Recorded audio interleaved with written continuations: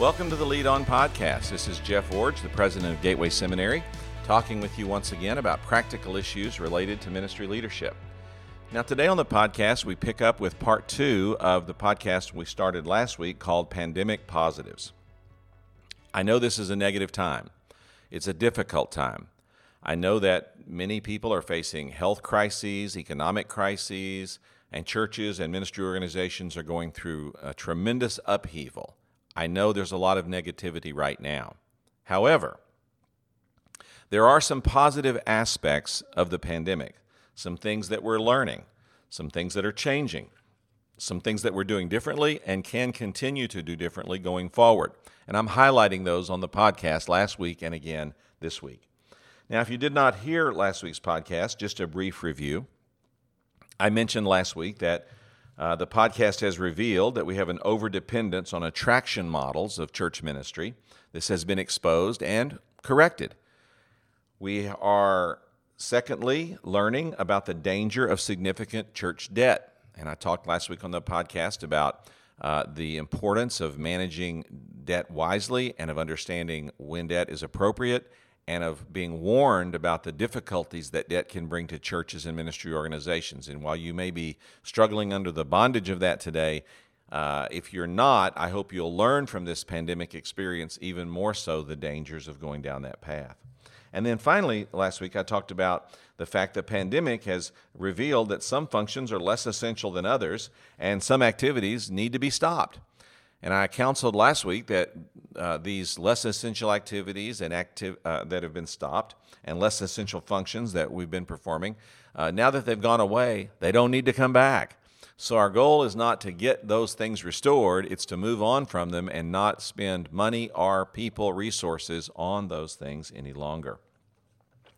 Now, I also talked last week about the importance of not trying to go back to what we might think of as normal, but instead thinking in terms of going forward to what I would call a new normal. And I also warned you last week about being that person who resists change.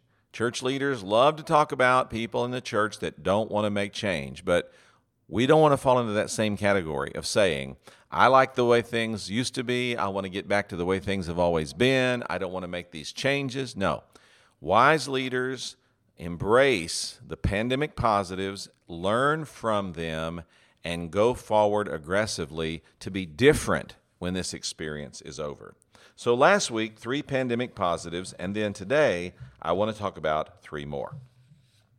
Number 4 on our list is that the pandemic has created or forced or made possible a rediscovery of pastoral care as a priority function of pastors and church leaders. Pastoral care as a priority function. Now, pastors do 3 things: lead, teach, care. Now, I first learned those 3 words in a pastoral ministry class from a pastoral ministry textbook probably written 50 years ago. But when you look back over the centuries of pastoral ministry and the writings about what pastors do, those are the 3 classic words used to describe pastoral function: lead, teach, care. Now, the best diagram of these is actually 3 circles that interlock and overlap. So it's lead, teach, care, interlocking, interweaving, overlapping. Notice the order that I used with the 3 words: lead, teach, care.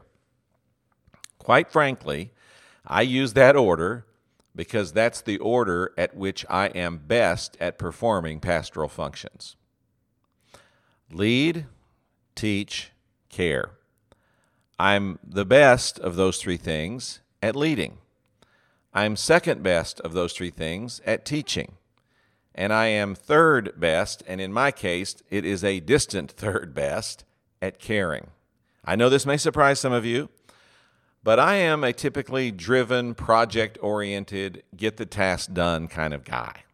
And so learning the caring aspects of pastoral ministry have been both challenging and important for me. Now, when I first started out in pastoral ministry, this was a significant deficiency in my life. I understood something about leading. I was passionate about teaching, but I really did not value nor know how to do pastoral care. But God wanted to fix that. And so He sent me to my first pastorate, Green Valley Baptist Church in St. Joseph, Missouri. And of the many characteristics of that church that could be identified, one was very significant. It was a relationally focused, in fact, I would even say a relationally driven church. So here I am, a person with low value on caring and low skills of pastoral care, thrust into a congregation that values those things more highly than teaching or leading. Caring was their first value they expected from their pastor. And quite honestly, in the first few years, it was a tussle, a lot of conflict, and a lot of difficult time for me as I was trying to grapple with what was happening and why I wasn't able to meet the needs of this church family. But through seminary training, a good doctoral program, the love of my wife, the patience of many of my members, and this is the hardest one, confrontation from some people who cared enough about me to point out this deficiency in my life and demand that it change. Those 5 factors helped me to reshape my understanding of pastoral ministry so that lead, teach, and care all became very valuable to me and very important parts of my overall understanding of what it meant to be a pastor. Now, generally speaking, today, we have emphasized leading and teaching in American pastoral ministry models to the minimization, I won't say exclusion, that's too strong a word, but to the minimizing of caring. This is because we have typically exalted or lifted up a CEO model of vision-casting communicators as pastors. Now, we need these guys.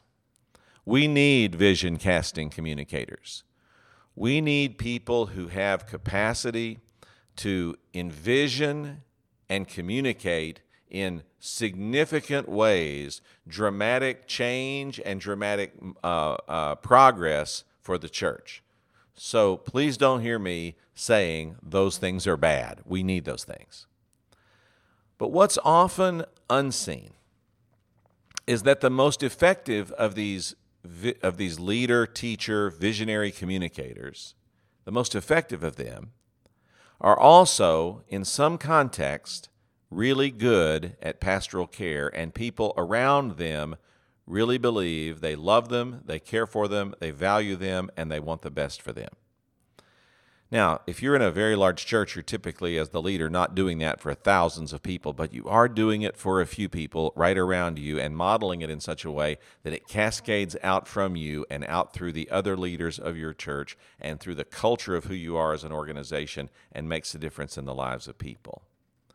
So I think it's a fallacy to say that some pastoral leaders are good at leading and teaching and don't have to even think about caring. That's not really true. While it may not be as visible in what they do, it's still a part of who they are. So lead, teach, care are all 3 important functions of pastoral ministry and of church ministry. During the pandemic, caring has reemerged as a primary task of pastors, and I am delighted for this and hope it will continue. Pastors have had to think of creative ways to extend care into the lives of people, and they've been doing it. I know one pastor, for example, who's creating a weekly video devotional that he sends out that motivates and encourages his church family. I know another leader who sat down and just started calling people and ultimately called over 500 people and asked them the question, how are you doing and how can I help you? They understood the pandemic restrictions, but just the fact that someone in leadership called them and took the initiative to make that many phone calls touched them profoundly and demonstrated the care to them. I know another leader who has had to deal with multiple funerals during the pandemic. And in the context of doing that, their church has created some protocols whereby people could come to express grief and communicate condolences in small groups of less than 10. And the church went to some effort to be able to organize people to be able to come in groups and do that for families in their churches, in their church that were hurting. So I've watched pastors by video means, by telephonic means, by organizational means. I've watched pastors aggressively reach out to people and provide the kind of care they need during this time. But here's the best part. I've had a number of pastors tell me in either email or in conversation how much this has meant to them. One pastor said, I've been so caught up in leading these projects and managing my staff and working with all the things that are going on in our ministry and in our community that I forgot how enjoyable it was to hold someone's hand and pray for them before they went into the hospital, or to sit down with a grieving person and just listen to them as they poured out their heart and talked with me about how they were hurting. He said, man, I had forgotten how much that meant to me and how much I enjoyed that as a part of being a pastor, and I want to recapture that as a focus of what I do going forward. So, one of the pandemic positives is a rediscovery of pastoral care as a primary function of pastors and other ministry leaders, and of getting really directly engaged with people, and in doing that, both meeting their needs, but also rediscovering a profound joy that comes from being intimately and emotionally involved with the people that we care for. All right, number 5. A fifth pandemic positive is that the importance of stewardship has been underscored, and the importance of stewardship development has been magnified.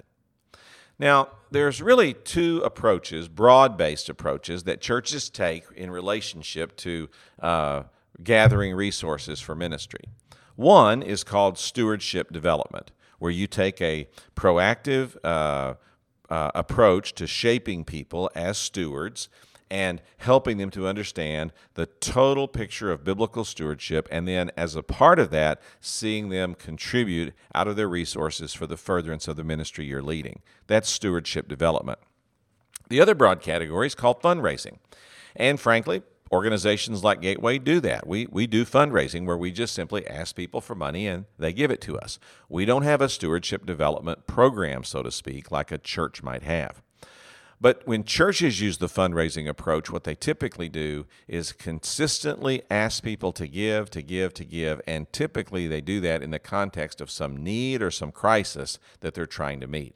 And so there's this perpetual fundraising that's going on to try to meet the needs of the church or its ministry. And sometimes that perpetual fundraising even spills over into things like bake sales and yard sales, or other kinds of fundraising projects that a church will do, even things like bingo nights or things like that, to raise money for a church.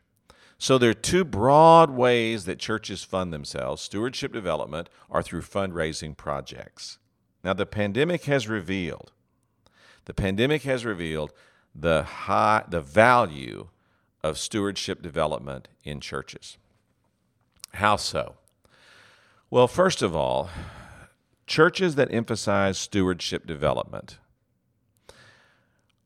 have people, church families, that are much more financially stable and much better prepared to handle an economic downturn like we're experiencing right now. Churches that emphasize stewardship development talk about more than just giving money to the church. They talk about saving, spending, and giving as the 3 primary ways that resources must be managed appropriately as stewards. So when a family makes giving their priority, saving their next priority, and spending their third priority, and they've done that, say, for 1, 2, 5, 10 years, when an economic downturn comes, they are much better prepared financially because they've been saving, so they have some resources. They have been spending, but more frugally than they could, which establishes a pattern of frugality they can enhance during a pandemic time or an economic downturn. And they have established giving not as an afterthought or in response to a crisis, but as a regular, routine part of what they do. As I've said to some friends recently, I'm not concerned about stewards not giving during the pandemic. Now, I am concerned about stewards who lose their jobs and have to give less during the pandemic. And my heart certainly goes out to them. But stewards don't make giving decisions based on circumstances. They make them based on principle and on practice. And so, for example, in our family, we practice biblical stewardship. We give, save, and spend.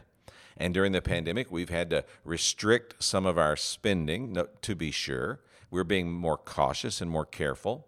But because I'm still employed, our giving hasn't changed. So we're still giving, we're still saving, and we're still spending, but even more frugally than before because we realize some of these things may take months to resolve. A steward thinks that way. And if you're a pastor and you've been training people as biblical stewards in your church for the last 1, 3, 5, 10 years, you're seeing the fruit of that right now as people have a stability they might not otherwise have. Another reason that churches that emphasize stewardship are stronger right now is because church finances based on stewardship principles are also much more stable. Now, while family finances and church finances are certainly not exactly the same, there are some patterns that are similar. For example, churches should give, save, and spend in that order, just like families.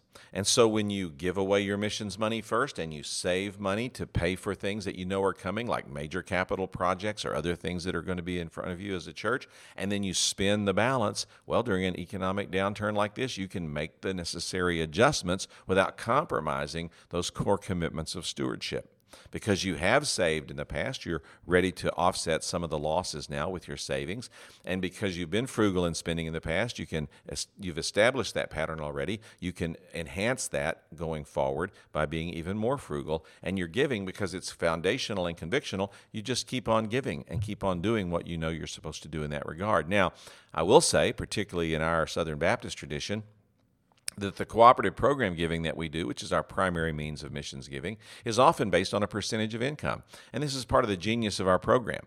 And that is, as church income goes down, so does missions giving. And that's perfectly normal and, frankly, perfectly acceptable. I have no difficulty as a receiver of the cooperative program receiving less as long as the churches are receiving less, because I know they're hurting. Guess what? I should be hurting a little bit too. But the pattern is established, and so churches are able to just keep following that pattern, keep giving, keep saving, keep spending. Now, churches that are full of stewards are much better able to handle this kind of downturn because of these reasons. Family finances and church finances both reflect the biblical stewardship that you've been teaching and preaching. Now you say, well, I haven't been doing that. Then you're having some real struggles right now. If you've been depending on the fundraising model, you are in a really difficult spot right now because people simply do not respond well to appeals to give to ministry organizations when they are themselves hurting. In fact, what they would look to now you as a church organization to do is to be a blessing back to them, not be asking of them to do even more during this time. I know we've done that here at the seminary. We switched our spring fundraising campaign away from giving to the institution and instead asked people to give to student benevolence and student scholarship funds, because we wanted to say the institution is prepared to handle this downturn, but students are going to need all the help we can get to them. And so we shifted our focus into a giving away mode, not a gathering mode, and people responded very, very strongly to that. But if you're in a position right now where you're having to fundraise, you're probably facing some serious pushback and some potential economic calamity in your organization. So what can you learn from this? Well, you can't fix it overnight, but you can start emphasizing biblical stewardship. I believe every church should have an ongoing, consistent stewardship development program, and there is no excuse for not having one of them. There are multiple video-based curriculums that are out there that are really excellent that help get this job done. Pick one you like and commit to using it for the next 5 years, teaching through it at least twice a year in some context and letting people start moving toward the process of establishing biblical stewardship in their lives. I think about my friend Cecil Sims. He was a stewardship development expert and passionate about the task. When he retired from being the executive director of the Northwest Baptist Convention, we actually hired him on an expenses-only basis to go out and do stewardship development in churches and help pastors to set up these kind of programs that I'm describing to you on this podcast. One day I was with Cecil when a younger pastor came up to him and said, "Hey, Cecil, some people have told me that you could help me with some financial situations in my church." And Cecil said, "Well, I'd be glad to try." And he said, "Well, I really need to raise money for this project and this facility and this activity." And Cecil said, I'm sorry, I can't help you." Well, I kind of looked at him like, "What do you mean you can't help him? That's why we have you on an expense account, so you can help churches like this." He said, "I'm sorry, I can't help you." And the pastor was a bit dumbfounded and said, "Well, what do you mean you can't help me? I thought you helped churches with stewardship development." And Cecil smiled and said, "Oh, I do that." Now, he said, "If you need help with fundraising, I'm not your guy. But if you want help with stewardship development, I'll be at your office tomorrow, and we'll get this mapped out, and we'll get it started." He smiled and said, "I just want you to understand there's a difference between raising money and raising stewards. I don't really have much interest in raising money, but I will definitely give you all the help I can to help you raise stewards." So I would say that from this pandemic experience, I hope more and more churches will learn of the importance of raising stewards and commit to the long-term prospects and process of stewardship development so that in 1, 3, 5, 10 years, you'll see a dramatic difference in your church because of your emphasis on stewardship development. Well, finally, one last pandemic positive is that the pandemic has unleashed new creativity, particularly in the use of technology to advance church and ministry organizations. Many churches during the pandemic have moved into electronic communication and electronic giving and other electronic ministry means for the very first time. I was told that the North American Mission Board, for example, sponsored a webinar on electronic giving, and over 1,000 churches accessed that webinar. So I know that many churches for the first time are moving into electronic communication, electronic giving, and other means of electronic support for their ministry. And this is, by the way, a very good thing. Now, some of you may be thinking, well, yeah, it's a good thing for now, but I'll be glad when we get past this. Well, let me give you this encouragement. You're not going to get past this. And in fact, I think you're very unwise if you get away from electronic communication going forward. What do I mean? Do I mean that you should stop having worship services and just preach over a computer? No, I don't mean that. But I do think that you're going to, in the future, be expected by most church members to provide your message and other ministry opportunities, not only in a live format, but also in some kind of video-based format.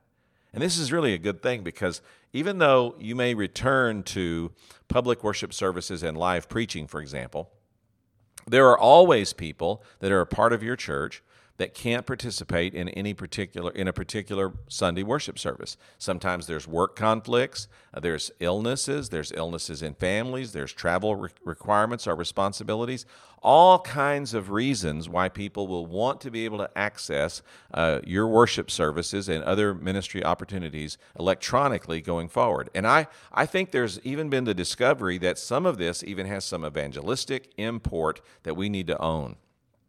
2 examples. I'm familiar with a church here in the West that never has more than 100 people in their worship services. But they've been averaging about 1,500 logins a week to watch their electronic worship service. They're in a relatively small town.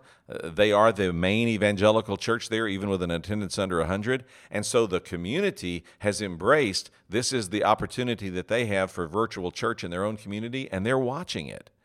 A second example is I talked with a person who said that her husband, who's not a Christian, had been watching virtual church with her at his initiative every week during the pandemic. And while he said, I don't really want to go to church, I do really want to listen, and I do really want to hear what they have to say. Now, I'm not saying that he shouldn't come to church, but I am saying if he won't come, isn't a good first step getting the gospel to him by this electronic means? So, I am fully embracing, and I can't wait, frankly, to get back to live church and live preaching and all that goes with that.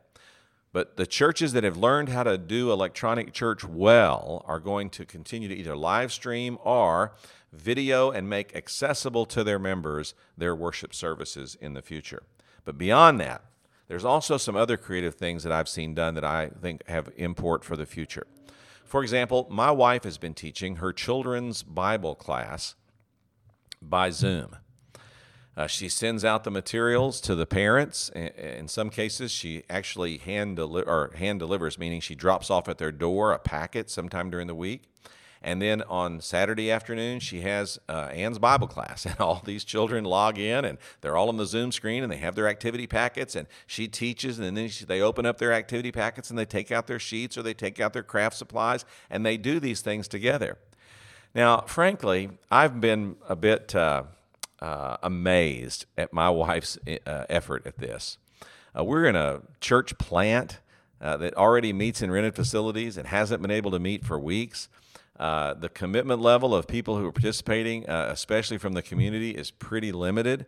And so for my wife to go the extra mile and make this class happen has been exciting, has been an example of sacrificial service, and quite frankly, I've been kind of amazed by the whole thing.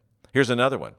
One of the Western State Conventions has started having a weekly Zoom prayer call with pastors.